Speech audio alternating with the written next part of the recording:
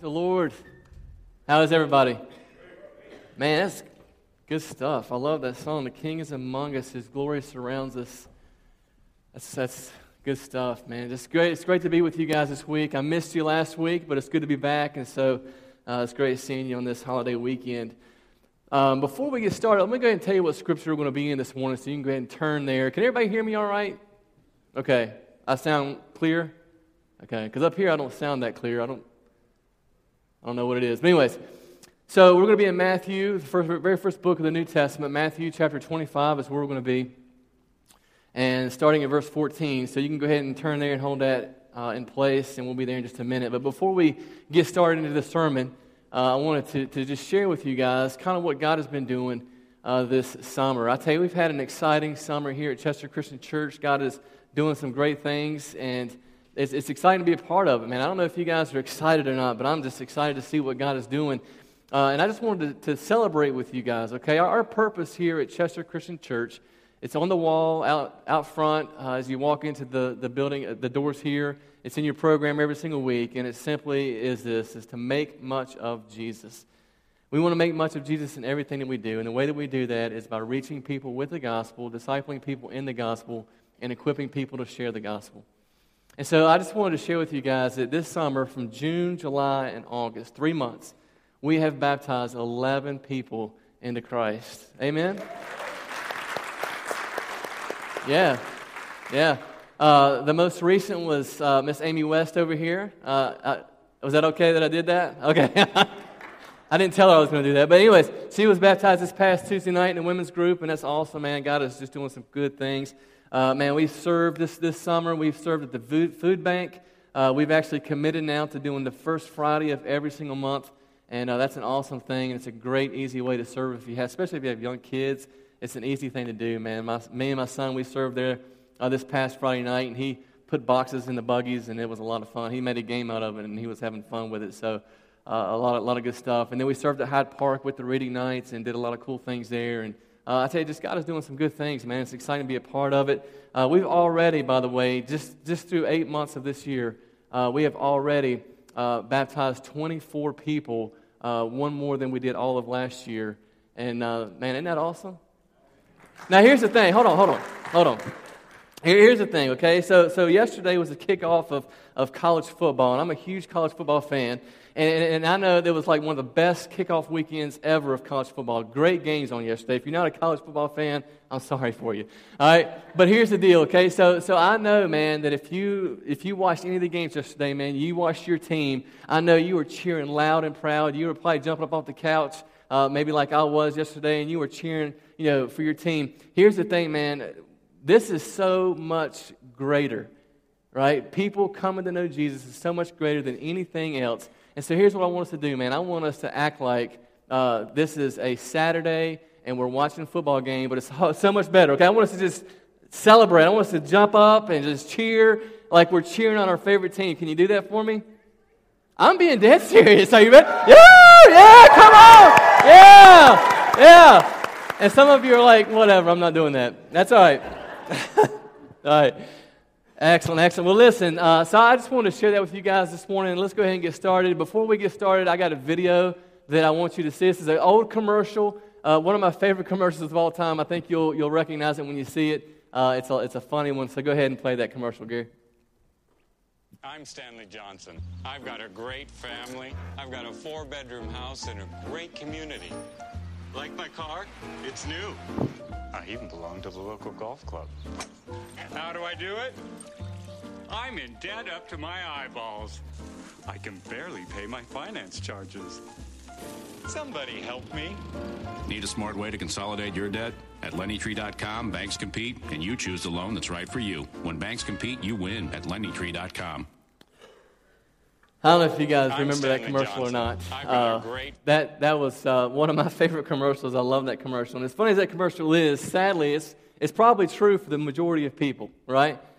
And the issue that most of us struggle with, you struggle with it, I struggle with it, we all struggle with it, is this. This is the issue. Is I'm satisfied with what I have until you have something that I don't have.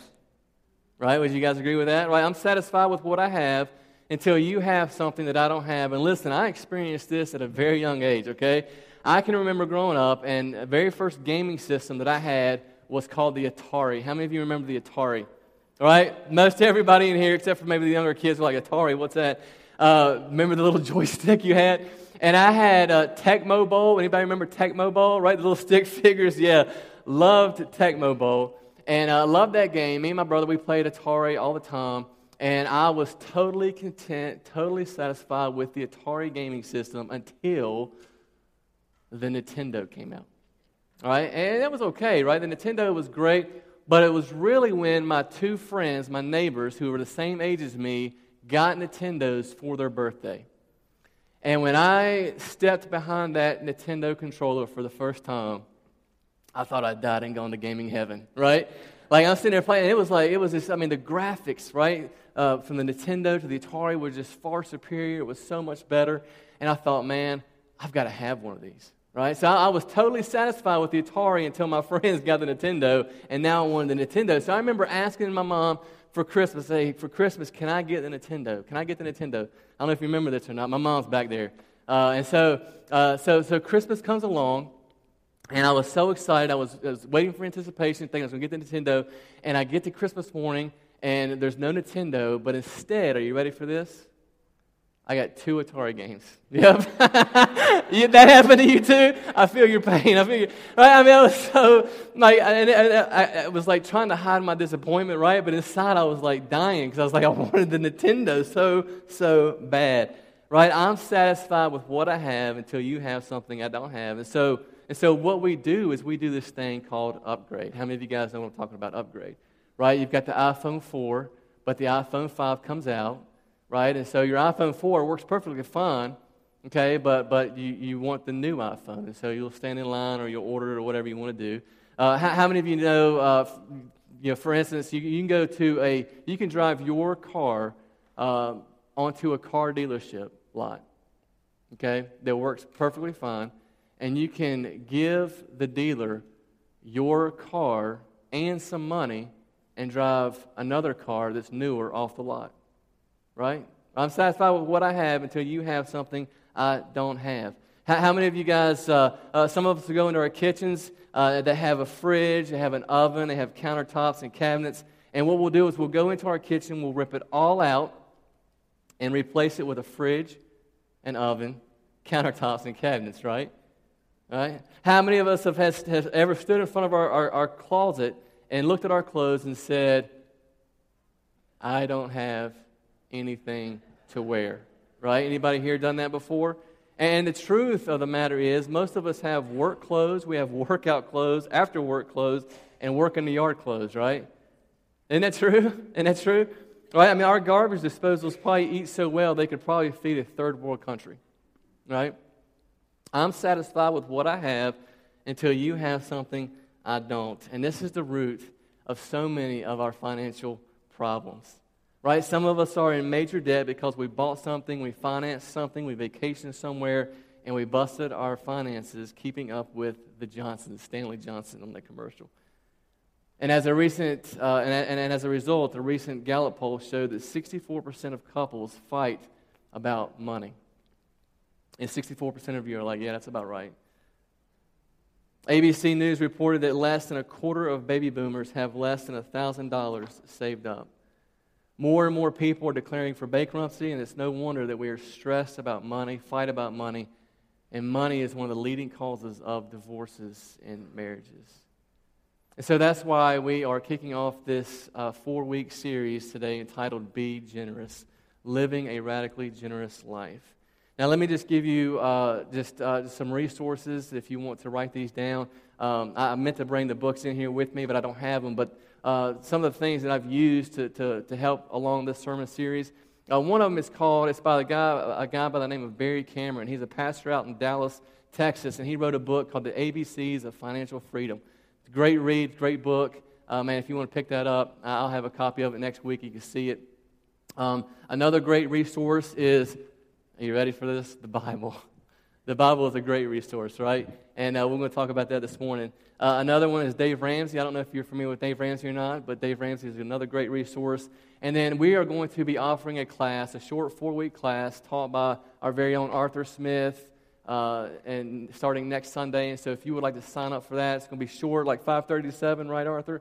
And you'll be able to learn some of the principles that we talk about in this sermon series. And so I would just really encourage you to take advantage of those things. And then the verse that we're using for this series, okay, kind of the theme verse, comes from 2 Corinthians 9:11. I'm going to put it up on the screen for you so you can see that. But let me just kind of set the stage for where this verse is coming from, okay? This verse is in the middle of a section of Scripture where the Apostle Paul is encouraging the church in Corinth to be generous toward others in need.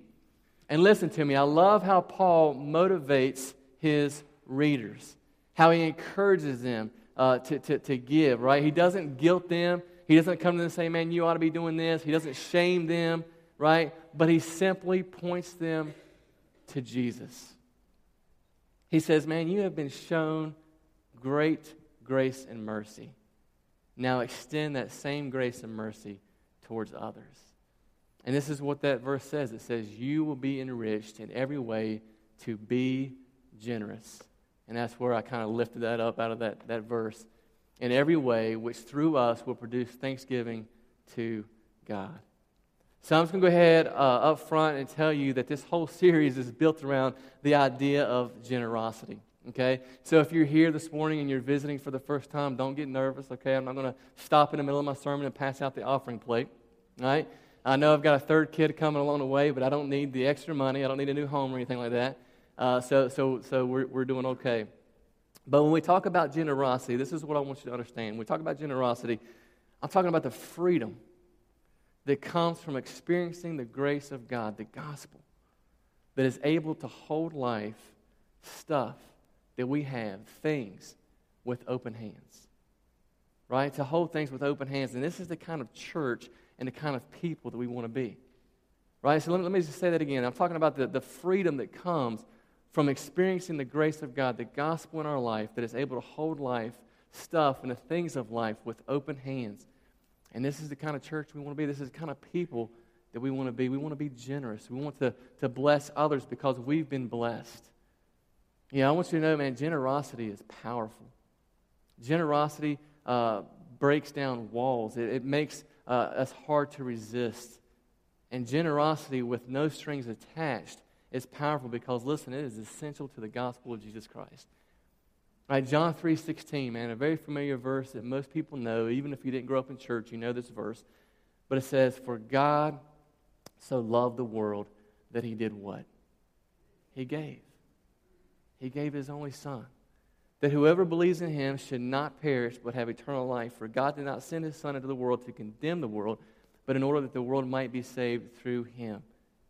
So here's the thing, man, right out of the gate, that makes the generosity of God so stunning and so beautiful, is that God's generosity is pointed towards his enemies. Do you understand that? Right, God's generosity is pointed towards his enemies, towards you and me. God sends Jesus into this world not to condemn us, but to give us a way out of our condemnation. Think about it. We are all in rebellion against God, against a holy and righteous God, against our Creator. And the response of God is not to destroy us, not to annihilate us, but rather it is to be generous and to give us his Son Jesus so that he might come and die on the cross and eradicate our sins forever. Right? Praise the Lord for that, for his generosity. And this no strings attached generosity was the hallmark of the early church. And this is so important because, listen, the Christians in the first century did not have buildings. They were poor. They were persecuted. They were fed to lions. And if you read through history, if you read historians that jotted these things down, they tell us that the one thing that gave Christians leverage was not their wealth, because they had none. It wasn't their theology about God and about Jesus. But you know what it was? It's their generosity. And it all started with Jesus. And this is our desire for us as a church and for you as well. And I really believe, man, that if we will just be honest with ourselves throughout this series and with our finances, then we can position ourselves to experience God's blessings in our lives. I believe that we will move from being in fear to being in freedom, from fear to generosity. And it starts with Jesus. It starts with the gospel. And so I mentioned Barry Cameron a little while ago, and in his book, The ABCs of Financial Freedom, he says that one of the reasons why we have gotten ourselves into trouble with our finances is because we've bought into some lies that sound a lot like truth. And these lies have the ability to keep us from experiencing financial freedom in our own life and living a life of generosity. And so I just want to share a few of these lies with you. The first lie is this. And I know that, man, if you've been going to church for any length of time, you've probably heard this from a friend who doesn't go to church or from an unchurched person. And this is the first lie that sounds like truth, is all the church is interested in is my money. How many of you have heard that before? Right? Most all of us, right? All the church wants is my money. Now, for those of you guys who have been coming to church here for very long, you know that's not true. Right? We don't stand up here and we don't talk about money all the time. But I can certainly understand why some people think this. Right? Because some of you, unfortunately, there are preachers and television evangelists who stand up on TV and they take advantage of people and they say things like this. They say, hey, if you will just send me a check, right? If you'll just send me a check, then God's going to bless your life. He will send you that money back 2, 3-fold, 4-fold, whatever. You'll get rich. You know, they say things like that, and all they're doing is they're taking advantage of people so that they can pad their bank account and build bigger houses and fly in nicer jets. And those individuals, yes, they give the church a bad name. The other thing I would point out is that during Jesus' 3.5-year ministry on this earth, do you know that he talked about money 25% of the time? That's a lot. You think about it, 3.5 years, 25% of the time, that's a lot. Jesus told 38 parables, which parables are just stories, and 16 of those 38 parables deal with the subject of money. And listen, it's not that money is bad. Money is not bad. It's not that having money is bad either. I mean, we want you to have money because the more money you have, the more you give, right? We hope so. That's what this series is about, being generous, okay? But listen, Scripture has a lot to say to those who are rich and how to use their wealth. But one of the most misquoted scriptures in the Bible, and I know you've heard it misquoted before, comes from 1 Timothy 6:10. And most people say this, they say money is the root of all evil, right? But that's not true, is it? The Scripture actually says the love of money is the root of all evil. It's that desire to have more and more and more, right? I'm satisfied with what I have until you have something I don't have, and so now I want that. It's called greed. And the reason when Jesus taught on the subject of money is because he knew that the chief competitor for our heart and devotion would be money. All right, our guest speaker last week talked about the rich young ruler. Right? And he thought he had obeyed everything all his life. And Jesus said there's still one less thing, right? Because Jesus knew that that's what had his heart. And he walked away sad. So the best way to kill greed in your life is, guess what? Be generous. Generosity. Let's see. And so, yes, money is important, and yes, the church may talk about money and what God's Word says, but the church is not all about your money. Right? We don't send you an invoice at the end of the month for services rendered here at Chester Christian Church, right? We don't look and say, okay, you know, Paul, you were here for 3 weeks out of the month, and you used kids' services 2 of those 3, and so we're going to send you a bill for this much, right? We don't do that. We don't send you an invoice. We don't refuse ministry to anybody. We open our doors to everyone free of charge. You know, you ought to go to the restaurant today after church and walk out after you eat lunch without paying and see how that goes for you, right? It won't go very well, right? And so businesses are about money, but the church is about ministry. It's about changing lives. Business is about consumerism. Church is for worshipers. And in the church, you and me, the people, in large part exists to give itself away. In fact, here at Chester Christian Church, man, we give away 13% of our budget to missions, locally and globally. And I want to see us increase that number each and every single year, because I want us to be a church that is generous with our resources. You may remember earlier this year we did something that I don't think we've ever done here before at Chester Christian Church. Correct me if I'm wrong, Shirley. She's shaking her head like, no. We took, the week before Easter, we took our whole offering that you guys gave on Sunday morning, and we gave it away. And I'm telling you, that was a step of faith on our part. And when we gave that away, and it was awesome to be able to go to Chesterfield Food, and we kind of dispersed it among different places in the community. And it was awesome to be able to walk into the Chesterfield Food Bank and hand them a check for $1,000. Listen, I want to do more of that stuff. I want to be able to do more of that. I want to be able to stroke a check to somebody who's in need without thinking about, man, do we have it or not? Because we've been generous.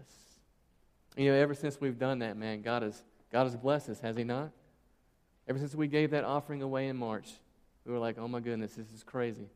And ever since we've done that, man, God has met our needs here at the church. It's good stuff. It's good stuff.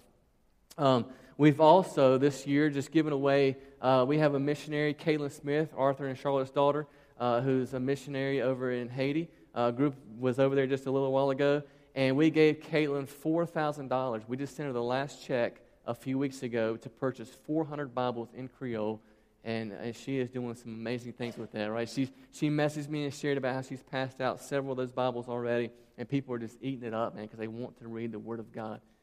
So we gave away $4,000 to help in that project. And the reality is that money issues are killing relationships and are killing families. And if we did not talk about money and what Jesus said about money, then listen, we wouldn't be teaching the whole Word of God. And I'm going to tell you, man, here at Chester Christian Church, we're going to preach the whole Word of God. And we're not going to dance around subjects. We're not going to dance around topics. And so we would be doing you a disservice if we didn't do that. And so I just want to encourage you this morning, don't believe this lie. Don't believe the lie that the church is only interested in money. Here's lie number 2. We're not going to spend a lot of time on this because we talked about it just a few weeks ago in our Hope is Greater Than series. But this is a lie, man, that most of us fall for just about every single day, okay? And here it is. You ready? The more money and things that I have, or more money and things can satisfy me, right? That's a lie, man, that sounds like a truth, and we buy into it every single day, right? No matter how much we talk about it here in Sunday morning, we can walk out of this building and say to ourselves, man, if I only had this, or if I only had that, then I would be happy, I'd be content. Right? How many of us have bought into that lie, right? We struggle with this all the time. Listen to what King Solomon, who wrote in Ecclesiastes chapter 5, verse 10, it'll be on the screen for you. He said this, whoever loves money never has money enough. Whoever loves wealth is never satisfied with his income. Right? It's like an appetite, right? If you have an appetite and you feed that appetite, right, the more you feed it, the bigger it's going to get, right? And that's the way it is with money, man. The more and more we get, the more and more we want. And we think this is what's going to satisfy us, but it never does. I love what actor Jim Carrey said. He said, I think everybody should get rich and famous and do everything they ever dreamed of so that they can see that it's not the answer. That's wise advice, isn't it? That's essentially what King Solomon says. See, having more of what already doesn't satisfy you will not satisfy you. That's lie number 2. Here's lie number 3, and then we're going to jump into our text. He says, the lie number 3 is it's my money so I can do whatever I want with it. Right? It's my money so I can do whatever I want with it. That's lie number 3. And Jesus himself lived in a culture where people thought this same thing. And so Jesus teaches this kind of new attitude that leads to generosity and financial freedom. And we see that here in Matthew 25. So if you have your Bibles, go ahead and look at that. Matthew 25, starting in verse 14. It's going to be on the screen if you don't have your Bibles.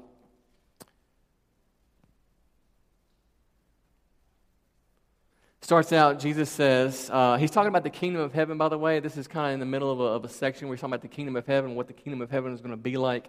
And he had just finished a parable on the 10 virgins about being ready for the coming of Christ. And so then he jumps into this. And this is what he says. He says, for it will be like, the kingdom of heaven will be like a man going on a journey who called his servants and entrusted to them his property. To one he gave 5 talents, to another 2, to another 1, to each according to his ability, and then he went away. All right, so the story begins with the owner, this master, going on a long trip. And I want you to notice what he says. He says he entrusted his property to them. So who owned the property? The master, right? The owner. And not the servants, not the workers, but they were just managers. And the owner says, I want you to take care of my property. I want you to take care of my stuff while I'm gone. I want you to grow it. I want you to multiply it. I'm entrusting you with my property. And so the first thing that we learn here is that we are not owners of anything, but we are just managers. And this is going to be hard for us to kind of get this concept, because this is going to be a new attitude, a new way of thinking. But we are not owners of anything. We are just managers. Everything on this planet is God's. We own nothing. Listen, all you have, all we are, we sing about it, right? The breath in our lungs, right? The breath that you gave us, the breath, the oxygen that we are breathing this morning is God's oxygen, right? Right? And regardless of whether you are a believer in Christ or not, all that you enjoy about life has been given to you by God. And you begin to get a sense of the character and the nature of God by just considering His generosity. And in His generosity, He has made these things that we enjoy delightful. I mean, I want you to just think about this for a second, okay? Think about food, right? I know I talk about food a lot, but I like food, and so I talk about it a lot, right? I mean, think about just like, so after church today, man, I'm going to go and I'm going to get Chipotle, right? And I just want you to think about, man, as I bite into that burrito and I bite that steak and the black beans and the rice and the vegetables and all that, man, it's going to be, it's like so enjoyable. And yet God created those flavors. He put all that together. He made all those things. He made the cow that the beef comes from. He created all that, man, for us to enjoy, so that when we bite into that burrito, I'm not like, oh, this is great. But when I bite into that burrito, I'm thinking, man, God, you are so good. You are so generous. All right, this past week, man, we were on vacation, and we were at the beach, and I was playing with my oldest son in the ocean, and we were jumping through the waves, and we were playing in the sand. And I just stopped him for a second. I said, buddy, I want you to think about this for a second. I want you to look at this big, great big. He kept calling, what did he say? He kept calling the ocean the waves. I said, no, buddy. That's the ocean. The waves is what's coming and crashing down. Anyways, it was funny. You had to be there. And so I stopped him for a second. I said, buddy, I want you to look at this big, great big ocean. I want you to look at these waves and this sand. I said, God created all this because He is generous. Because He is good. And we get to enjoy it. We get to play in it. We get to have fun. Right? So just think about that. Everything that God has created, man, is for us to enjoy. It's His generosity. It's His goodness.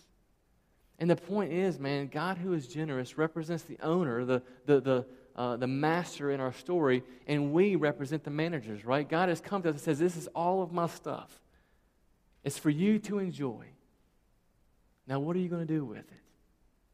And the early church, man, they got this. In Acts chapter 4, it's going to be on the screen for you. Acts chapter 4, verse 32 through 35, they understood this concept. Listen, they had an open hand towards their stuff. Listen to what it says.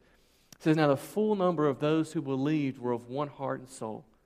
And no one said that any of the things that belonged to him was his own, but they had everything in common. Verse 34. There was not a needy person among them. Can you imagine what that would be like? To not have one needy person among them. For as many as were owners of lands or houses sold them and brought the proceeds of what was sold and laid it at the apostles' feet. and it was distributed to each as any had need. Now, I'm not telling you to go here and sell everything you've got and give. I'm not saying that. But the phrase that stands out to me in that passage is that no one said that any of the things that belonged to him was his own. You see, the gospel had taken root in their lives. They had learned from Jesus himself. They'd seen the generosity of God. And so they held life, the stuff of life, in their hands with an open hand and said, it's not mine, it's God's. I'm going to share it with those in need. That's radical generosity. And the only way that happens in our life is when we begin to see the generosity of God towards us. And when that takes root, listen to me, man, that lives are changed. Right? When that happens, man, we're making much of Jesus. Lives are changed. People are fed. People who are far from Jesus come to know Jesus. So the first thing we see, man, is that we don't own anything. We're just managers. Secondly, we see that we are responsible for accomplishing the owner's goals, not our goals. What would the manager do once he left? Or what would the servants do once the owner left? Well, Jesus continues in the story. He says, he who received 5 talents went at once and traded with them, and he made 5 talents more. So also he who had the 2 talents made 2 talents more. But he who had received the 1 talent went and dug in the ground, and he hid his master's money. And so right away we see that the first 2 accepted the challenge and put the owner's resources to work to accomplish the owner's goals. But the third, we see, he just kind of played it safe, right? He was tight-fisted with his stuff, and he didn't want to share, and so he went out and dug a hole and he hid it. And a good manager, a good servant, good manager says, thank you for entrusting me with your stuff. Now, what is your goal for me managing your stuff? So let me explain it this way. Okay, my wife, Robin, works for a financial advisor, a financial planner. And when he sits down with his clients, one of his very first questions is going to be, what is your goals with your money? Right? That's the very first question. He doesn't say, hey, man, I'm so glad that you are letting me invest your money because my kids have been wanting a pool for a long time, and now with your money, I'm going to be able to accomplish my goal. Now, if a financial planner said that to you, what would you do? You would take your money and say, you ain't getting my money, right? No, the manager needs to be about accomplishing the owner's goals. And so the question for us is what about us? Have we put some of the owner's resources to work to accomplish his goals? Or have we tucked it away to accomplish our own goals? Now, I'm going to tell you, man, the Bible teaches that God wants to be first in everything. He wants to be first in everything, and that includes our finances. Do you realize that when Jesus spoke on idolatry in the Sermon on the Mount, his only application was in the area of money?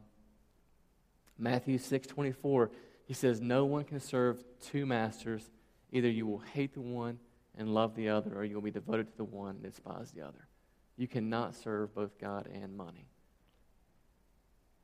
See, God wants to be first in every area of our life, including our finances. And so what that means is when we get some income, we prioritize. And God comes first. That's what the Bible teaches, right? Proverbs 3:9, I've got it on the screen here. It says, I've got it on my notes. It says, honor the Lord with your wealth and with the first fruits of all your crops. See, the Bible teaches that God comes first. Then he teaches us to save and then live on the rest. See, the attitude is that everything I have is already yours, and so you come first, not second, not third. And so I want to just share with you this morning what Robin and I practice when it comes to managing our finances. And I'm just going to go ahead and tell you up front, this is like 95% my wife doing, okay, and 5% my doing. Because I'm just going to just lay it out front, okay, because I was growing up, I was not a good person with money, okay, but my wife came along and she saved me, and she's awesome with money, and she does a great job. So I want to just show you guys kind of how we do this, and I try to make this as easy as I can. This is a little complicated, okay? So I've got 10 $1 bills here, okay? And this represents our income, okay? And so what we do is every time we get some income, every time we get a paycheck, we take 10%, very first thing, 10%, and we give it to God. Very first thing. And then we take another 10% and we save it. And then we live on the rest. Does that make sense? You want me to explain it again? It's kind of complicated. I mean, it's a complicated process, right? And I'm being sarcastic when I say that, by the way. So we get our income, we get our paycheck, 10% right off the top, very first thing goes to God. 10% we save, and then we live off the rest. It's called the 10-10-80, right? And so we've been doing that for years, for several years. And one of the things that we learned several years ago through Dave Ramsey is that we do kind of silos. I don't know if you guys are familiar with that, but so when my wife puts our money in a savings account, she has it divided up on the computer in silos. And this has been a huge, huge help for us over the years, okay? And so what that means is she'll put a little bit in clothing budget. She'll put some in car repair budget. She'll put some in vacation budget. She'll put some in furniture, housing budget. We got something for everything, right? And so to kind of give you an example of how this works, just two things that have happened in the last couple of weeks, okay? So before we left for vacation, I took my car to get the oil changed. And you guys all know that whenever you take your car into the garage to get your oil changed, it's not just going to be an oil change, right? You know what I'm talking about? And so I take my car in there, and I get a phone call that says, Mr. Hoback, you need front brakes, right? Now in the past, that had been like, so you whip out your credit card and you put it on your credit card. But now it's no big deal, right? Because we have that in the budget, right? We took a vacation this past week.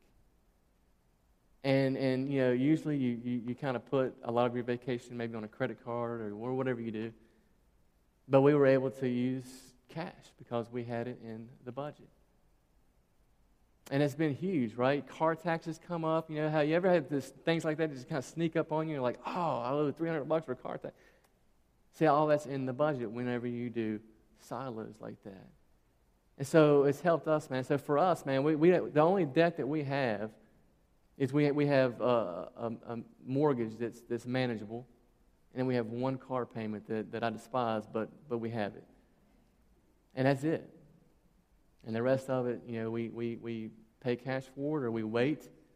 I mean, listen, we've been doing some work in our house, and we've been painting, and Robin's been wanting new furniture for a long time, and so our living room is set empty-walled for almost a year. Matter of fact, we have our Connect class here at church. We'd have it in our house, and somebody one time, just a few months back, asked, said, are you guys minimalist? Because you have nothing on your walls? Wait, no, we're not. We're just waiting. We're waiting, right? And so just this last week, my wife was able to get the new couch and the new chair she wanted because it was in the budget. So we waited until it was in the budget. We didn't put it on a credit card. We didn't finance it. We didn't do any of those things. And so listen, man, I would encourage, that's what we do. That's what works for us. I don't know what works for you, but here's what I'm telling you. You can learn a lot of these same principles, right, Arthur, in this class. And so I would encourage you to attend that class and put some of those things into practice. And listen, I know this can be tough, right? Because when things get tight financially, what is the first thing that usually is cut out? It's that first 10%, isn't it? It's that first 10% to God that usually gets cut out. When things get tight, when people go into debt, the first thing they cut out is their giving to God. But listen to me. I truly believe that if we can learn this principle, I know that God will bless your life. And I don't mean in some hokey, stupid way where like if you give 10% to God, He's going to give you more and more money than you can. I'm not saying that. But here's what I do know, and I experienced this firsthand. My mom's here. She can witness to this. Growing up, man, single-parent home, my mom raised me and my brother on a very, very small income. And I can tell you that there were times that she didn't know where she was going to get groceries. There were times she didn't know she was going to be able to buy us clothes for school. But I can tell you that I know for a fact that every single paycheck you tithe 10%. Did you not? Every time. And I can't tell you how often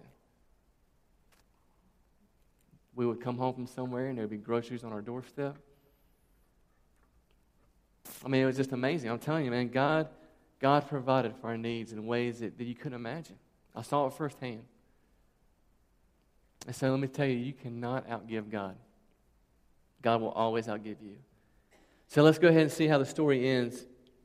Real quick, he says, now after a long time, the master of those servants came and settled accounts with them. I'm going to go through this pretty quick, by the way. And he who had received 5 talents came forward, bringing 5 talents more. Go to verse 22. And he also who had the 2 talents came forward, saying, Master, you delivered to me 2 talents. Here I have made 2 talents more. And notice what the master says to both of those servants. He says, well done, good and faithful servant. You have been faithful over a little. Here it is. I will set you over much.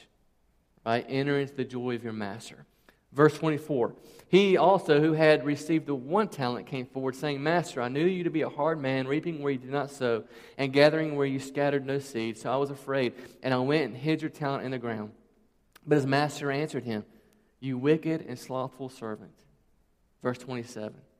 He says, Then you ought to have invested my money with the bankers, and at my coming I should have received what was my own in interest. Listen, when you read that, Jesus couldn't have been any clearer. We're not owners, we're managers. And one day we're going to have to answer to the owner for how we leveraged his resources. And that's just the bottom line. I mean, we're going to have to answer how we leveraged his resources to advance his kingdom, to advance his goals. Let me close with this illustration and then say a few things as we go into communion time here. I've got two boys, and one is 6 and the other one's 2.5. And for whatever reason, man, they are some popcorn-loving fools. And I can remember Jude, man, my oldest, when he was Shepherd's age now, which is 2.5, he loved popcorn. He'd say, Daddy, pop some popcorn. And so I'd pop some popcorn. And Shepherd is doing the same thing now. And so we would pop the popcorn, and we'd sit on the couch, and I would sit beside them, and he would have the bowl in his lap, and he'd be eating it. And anytime I went to go reach over to the bowl, guess what he did? Yeah. He would do this number. And I'm sitting there thinking, dude, what are you doing? I mean, first of all, do you not realize that that's my popcorn, right? I own this popcorn. And secondly, do you not realize that I have the ability to literally bury you in popcorn? I mean, really, I could pop so much popcorn that you could just swim in popcorn, right? And listen to me, that's the same thing that God is saying, right? When we are tight-fisted, and when we don't want to be generous, God is saying, that's my stuff.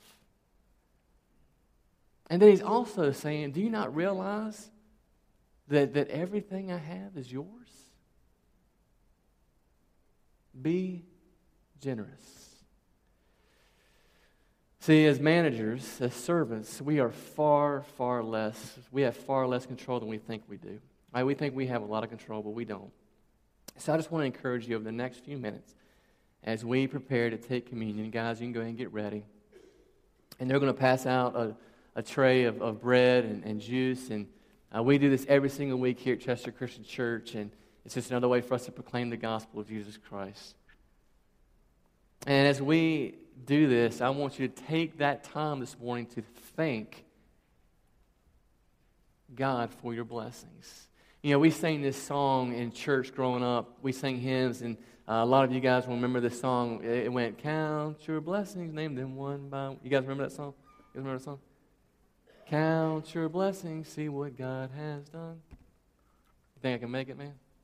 I'm singing on stage? I'm just kidding.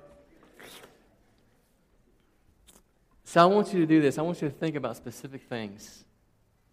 Think about your health. I mean, listen, your health is a gift from God. Your job, your kids, your spouse, your favorite food. Think about how God has dealt generously with you this morning. Father, we just thank you so much for your generosity. And God, again, what's so amazing is that your generosity was pointed towards your enemies, us.